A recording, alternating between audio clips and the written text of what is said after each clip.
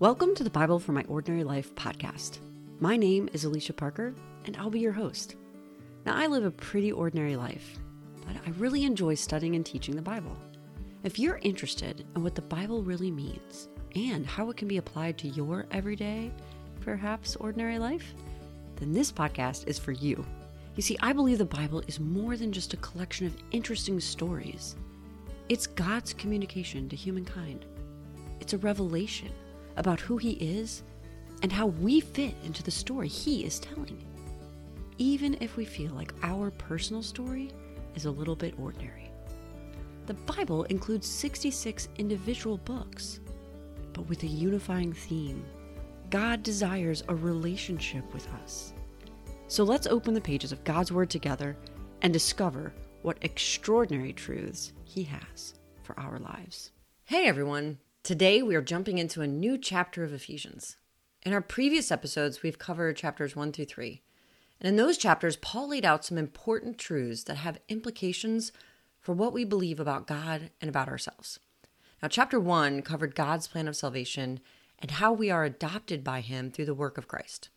Paul articulated a powerful prayer that he'd prayed for the members of this church, where he expresses how much he wants them to have spiritual knowledge about the incredible spiritual riches God has for believers. And then in chapter 2, Paul reminds his audience of who they were and compares that to who they are now as a result of their faith in Christ. He reinforces that they are now in Christ and part of His family. And even if they have felt excluded because of their non-Jewish nationality, the truth is they share a citizenship in God's kingdom. Chapter 3 dived into this concept a bit more, making it very clear that Paul's ministry was specifically for Gentiles and that it had been revealed to him to share with them that God's plan is for all people, not just Jews. That salvation and a spiritual inheritance no longer depended on what family you were born into, but rather on a belief in what Jesus did for you.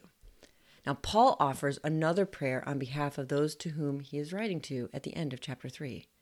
He prayed for spiritual strength and spiritual wisdom, and this prayer climaxes to the highest point of the letter, where Paul offers praise to God, who is able to do far more than we can ask or even imagine. In our last episode, we explored this as a doxology. And now we arrive at chapter 4. And in verse 1, he says these words, "Therefore I, the prisoner for the Lord, urge you to walk worthy of the calling you have received." All right, silly joke, and I know I've said it before, but I just can't help myself. When I see the word therefore, I have to stop and ask what it's there for. When Paul says therefore, he's transitioning and he's getting their attention by signaling to them to think about all the stuff he's just said. Like, I told you guys who you are in Christ, how you're part of God's family, how you're no longer like you once were, how I pray for you to have wisdom and strength, and keeping all of this in mind, now pay attention to what I'm about to say. Therefore, do you see the linkage he's establishing? He's just gone through 3 chapters worth of who they are and what God has done for them. And now he's saying, therefore, I urge you to walk. He's going to take all the teaching and doctrine and theology of the first half of Ephesians and use that as a launching pad into, now, here is how you respond with action. So let's look at verse 1 again. Therefore, I, the prisoner for the Lord, urge you to walk worthy of the calling you have received. Now, back in chapter 1, Paul had prayed that the perception of their minds would be enlightened so that they would know the hope of their calling. And what is that calling? One of the underlying themes of Ephesians so far has been unity. They are called into one family, God's family. Paul is urging them to walk in a manner that's worthy of that calling. And he's about to elaborate on what that looks like exactly. So let's start again in verse 1 and read a little further this time.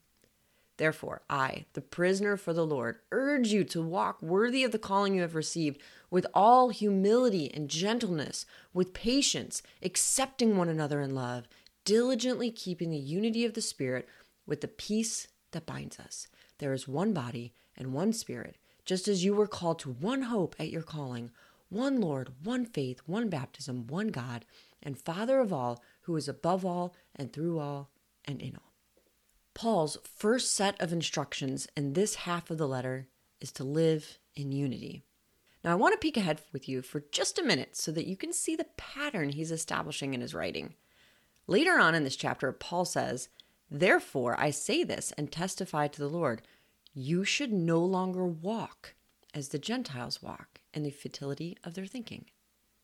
Then in chapter 5, he says, "Therefore be imitators of God as dearly loved children and walk in love, as the Messiah also loved us and gave himself for us." And one more time later in chapter 5, he says, "Pay careful attention then to how you walk, not as unwise people, but as wise, making the most of the time because the days are evil." So you can see that 4 different times Paul is going to urge them to walk in a specific manner. Now, walk here, of course, means how they live their lives, how they conduct themselves. Here in chapter 4, we see Paul urging them to walk in unity. Then later, he's going to urge them to walk in truth. And in chapter 5, he'll urge them to walk in love, and then finally to walk in wisdom. And in between each of these urgings to walk in various ways, Paul is going to give them specific instructions of what to do and what not to do, because this is where he's getting very practical with his teaching.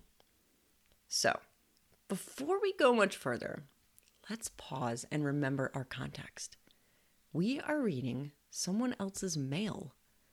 Originally, Paul intended this to be a letter to a specific church in Ephesus, and probably also intended or expected this to be passed around to some other local churches. But God's intention was for these words to be part of his revealed words to us, to all Christians throughout time. So yes, much of this applies to us today. But when Paul was writing this, he wasn't thinking about us. He was thinking of the first church of Ephesus. And when we read other people's mail, there are bits and pieces that might be hard to apply and might not actually be applicable to us at all. For example, there is no way I can do what Paul says to do in chapter 5, verse 19. He says these words, "Pray also for me, that the message may be given to me when I open my mouth and make known with boldness the mystery of the gospel." That is a verse in the Bible that is not applicable today. Paul's no longer here. We shouldn't be praying for boldness when he speaks and clarity of the gospel message when he opens his mouth. He's dead. He's in heaven. So what he tells his audience to do there does not apply to us. Now, before you think I've abandoned my belief in the inerrancy of the Bible, let me be clear. Yes, the New Testament is full of practical teaching that can be applied to our lives. And yes, every single word of the Bible is God-inspired and is useful for our lives. But we cannot forget the context that the author, the original recipients, and the culture played in crafting these letters. We must read and study God's word with this in mind and be prayerful in determining how the words Paul wrote, inspired by the Holy Spirit, can be interpreted for our application today. Now, much of what we study in this episode is an easy transfer, but I just don't want us to ever lose sight of this important framework for studying God's word. Now, Paul, at this time of writing this letter, is a prisoner. He identifies himself as a prisoner for the Lord and then urges them to live in unity and uses a series of descriptions. Now, let's take a closer look at what he actually says here. First, he says, walk worthy of this calling with all humility. Now, to walk worthy of their calling, it doesn't mean they have to earn their place in God's family. In some translations, the word is worthy, and in others, it's worthily. Now, actually, worthily is a more accurate translation. Now, without diving too deep into grammar, worthily is an adverb. It explains or describes how to do the walking out or the living or the calling.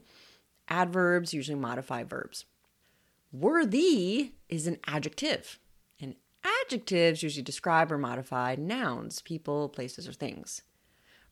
But Paul doesn't describe the person doing the walking. He doesn't say, you, be worthy. It doesn't mean they have to do this list of things Paul is about to give them to earn God's love.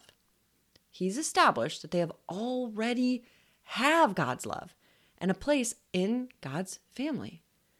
So to walk worthily is more like live out your identity. It's a description of the verb walk. Now we can see this in lots of non-spiritual realms. There's an expectation for how a U.S. Marine will conduct himself or herself. They will behave like a soldier. They will live like a Marine. And as a public school teacher, there's an expectation that I will conduct myself in the classroom like a professional teacher. And out of the classroom, there's an expectation that I will conduct myself like someone worthy of that description of being a teacher. You see, our behavior doesn't create our identity as a teacher or a soldier or a mother or a doctor or whatever role we have. Our identity defines expectations for our behavior. The same is true with the calling to follow Christ. So, what does this look like? Walk worthily of this calling with all humility. So don't be arrogant and full of self-praise because you belong to God's family. Be humble. Jesus demonstrated the ultimate humility in being willing to step out of heaven, put on flesh, and walk this earth only to be killed unjustly by his own creation. So the first thing Paul says here is walk out this calling to follow Jesus with all humility. I find it interesting and a little convicting, if I'm honest, that this is the first thing he tells them. Sometimes I find myself a little puffed up about my own so-called righteousness. It's so easy to look down on others who either aren't believers or perhaps they are part of God's family and somehow think that I am better or more capable or more spiritual than them based on a comparison of behavior or choices. But pride has no place in the walking out of our calling. It is God's love, God's gift, God's strength, God's grace that even makes the teachings of chapters 1 through 3 possible. We are part of this family because of God, not because of anything we've done. So the first thing to do to walk worthily of this calling is to remember this is nothing we've done to earn or deserve. Then he adds the word with gentleness. Now this word might be translated as meekness in your Bible. I have to work hard to think of meekness in the way in which it's intended here. It does not mean weak. It does not mean helpless. And it certainly isn't indicating that we should just roll over and let people walk all over us. But sometimes meekness makes us think of someone who has those characteristics. Now, one commentator I read described meekness as power under control. Meekness was a word used to describe war horses and other animals that had been tamed and trained to be under the control of their handler. Powerful, yet gentle and controlled. We know from the first half of Ephesians that we have tremendous power through our faith. Paul prayed for the people of Ephesus to know the immeasurable greatness of God's power toward those of us who believe. So, live out our lives in humility and meekness first. Then he adds this in verse 2 and 3. With all humility and gentleness or meekness, with patience, putting up with one another in love, making every effort to keep the unity of the Spirit and the bond of peace. Humility, gentleness or meekness, patience, and putting up with one another in love. Now, I really love the phrase putting up with one another. The King James Version translates this as bearing with one another, but I never think of that phrase with that style of English. I can, however, completely relate to the idea of putting up with someone. Can you? I've put up with bosses and coworkers and sometimes family members or church people, And I'm sure you can think of some people you have put up with in life. But Paul doesn't just say, put up with them.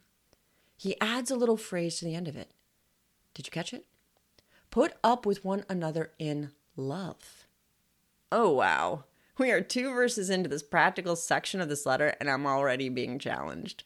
I need to be humble and gentle and patient and lovingly put up with my fellow brothers and sisters in Christ. Yes, that is exactly what walking worthily in the manner of being called a Christian looks like. On the surface, this can seem easy. I generally think I'm a nice person and easy to get along with.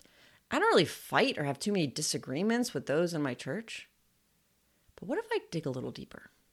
Am I truly humble and gentle and patient and lovingly able to put up with those in my family, my husband, my kids, my siblings, my parents? Those are the people I spend the most time around. I can be very nice and meek for an hour on Sunday.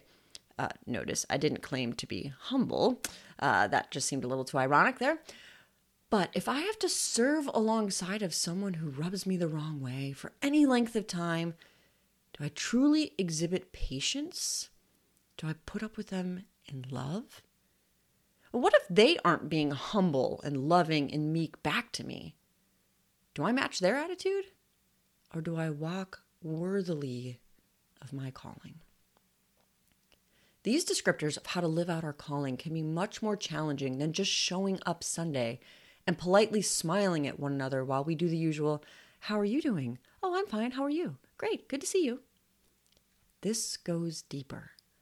Walking worthily means these characteristics define every part of our lifestyle, our behavior, our words, our attitudes, in every environment we find ourselves. Let's keep reading to get a sense of why this is important. This is verse 3. Making every effort to keep the unity of the Spirit in the body of peace. So there is a unity that needs to be kept. It comes from the Holy Spirit. Why is this noted here? Remember our context. This letter was sent to a New Testament church. The church, consisting of both Jews and Gentiles at this time, was a new concept. Paul just got done explaining that the availability of equal grace and equal love and equal inheritance was now expanded to all Gentiles, not just Jews. So unity is a really important concept to these believers. He wants them to make every effort to keep that unity. Prior to this, there was no reason for unity. The Jews were intentionally separate from the Gentiles. So let's keep going with verses 4 through 6. There is one body and one Spirit, just as you two were called to the one hope of your calling. One Lord, one faith, one baptism, one God and Father of all, who is over all and through all and in all. Now, in each episode, I try to highlight at least one composition clue that we can use to better understand how to read the Bible. I bet you picked up on the word that was repeated 7 different times in the verses we just read. Anytime we see something repeated over and over, we need to pay attention to that. The author is developing a theme or emphasizing a point. It's a writing technique called repetition. Writing techniques, or what I call composition clues, help us dig a little deeper into the original meaning and the purpose behind the author's words. So Paul uses repetition here. He says the word one 7 times. Do you know what one means in Greek? One. That's it. Nothing deep here. It just means one. So what are the 7 ones? And what does Paul try to teach his audience through the repetition of that here? There is one body. Now, what is Paul referring to? If we flip back and look at Ephesians 1:23, Paul had actually already defined this. This verse says, "Now the church is his body, the fullness of him who fills all in all." The audience is a church, and it's a church of Gentiles trying to figure out what this new life in Christ looks like. So he starts by saying, hey, church, you are one body, figuratively speaking. You group of humans are now Christ's figurative body since he has literally ascended to heaven. Now, the second one is the Spirit. There is one Spirit, refers to the Holy Spirit. And as we're about to see, Paul is going to list the three persons of the Trinity here. He starts with the Spirit. The Holy Spirit is the person of God that is here on earth, that is indwelling in believers. Paul is orientating them. Live this life worthily and with these characteristics. The unity we have is in the Spirit, and it's from the Spirit. We are one body. There is one Spirit. We all have one calling. Those are the first three of the 7 things noted here. One body, one Spirit, one calling. He wants them to understand that living worthily of their faith is to be done in unity. Okay, let's go on to the next couple of ones. One Lord, one faith, one baptism. Just like Paul notes there is one Spirit, he now notes there is one Lord. He's referring to Christ here. Our faith is in Christ. That is a unifying principle of Christianity. Now, admittedly, there are a lot of things Christians can disagree with, but our faith in Jesus as the only way of salvation should unify us. And then Paul lists baptism. There is one baptism. Now, this probably doesn't refer to how you are baptized, because let's be honest, we can probably disagree on how to baptize. Sprinkling versus dunking, baby baptism versus adult baptism. How we baptize is not a unifier, am I right? But let's look at Mark chapter 10, verse 38. Jesus says to his disciples, "You don't know what you're asking. Are you able to drink the cup I drink, or to be baptized with the baptism I am baptized with?" When we read this verse, we know that Jesus isn't talking about a literal cup or talking about a specific way he will be baptized. He's referring to his death, the cup of death, the baptism of death, burial, and resurrection. In a letter to the Galatians, Paul says in chapter 3, verse 27, "For those of you who were baptized into Christ have been clothed with Christ." Again, we read this knowing it's not literal. We all weren't literally baptized with him. It's figurative language describing that when we believe in Christ, we accept that his death, burial, and resurrection was like a baptism, and our sin was atoned for then. So we were in Christ, baptized in him in a spiritual sense. And I think that's what Paul is referring to when he lists one Lord, one faith, one baptism. There were a lot of things that were unique about these individuals in Ephesus, just like we have individuality today. There were divisions among them based on racial heritage, which unfortunately is also not uncommon today. But Paul wants them to know that they are to live out this life worthily in unity. One body, one Spirit, one hope and calling, one Lord, one faith, one baptism. And finally, verse 6, one God and Father of all, who is over all and through all and in all. Paul ends with the final member of the Trinity, God the Father.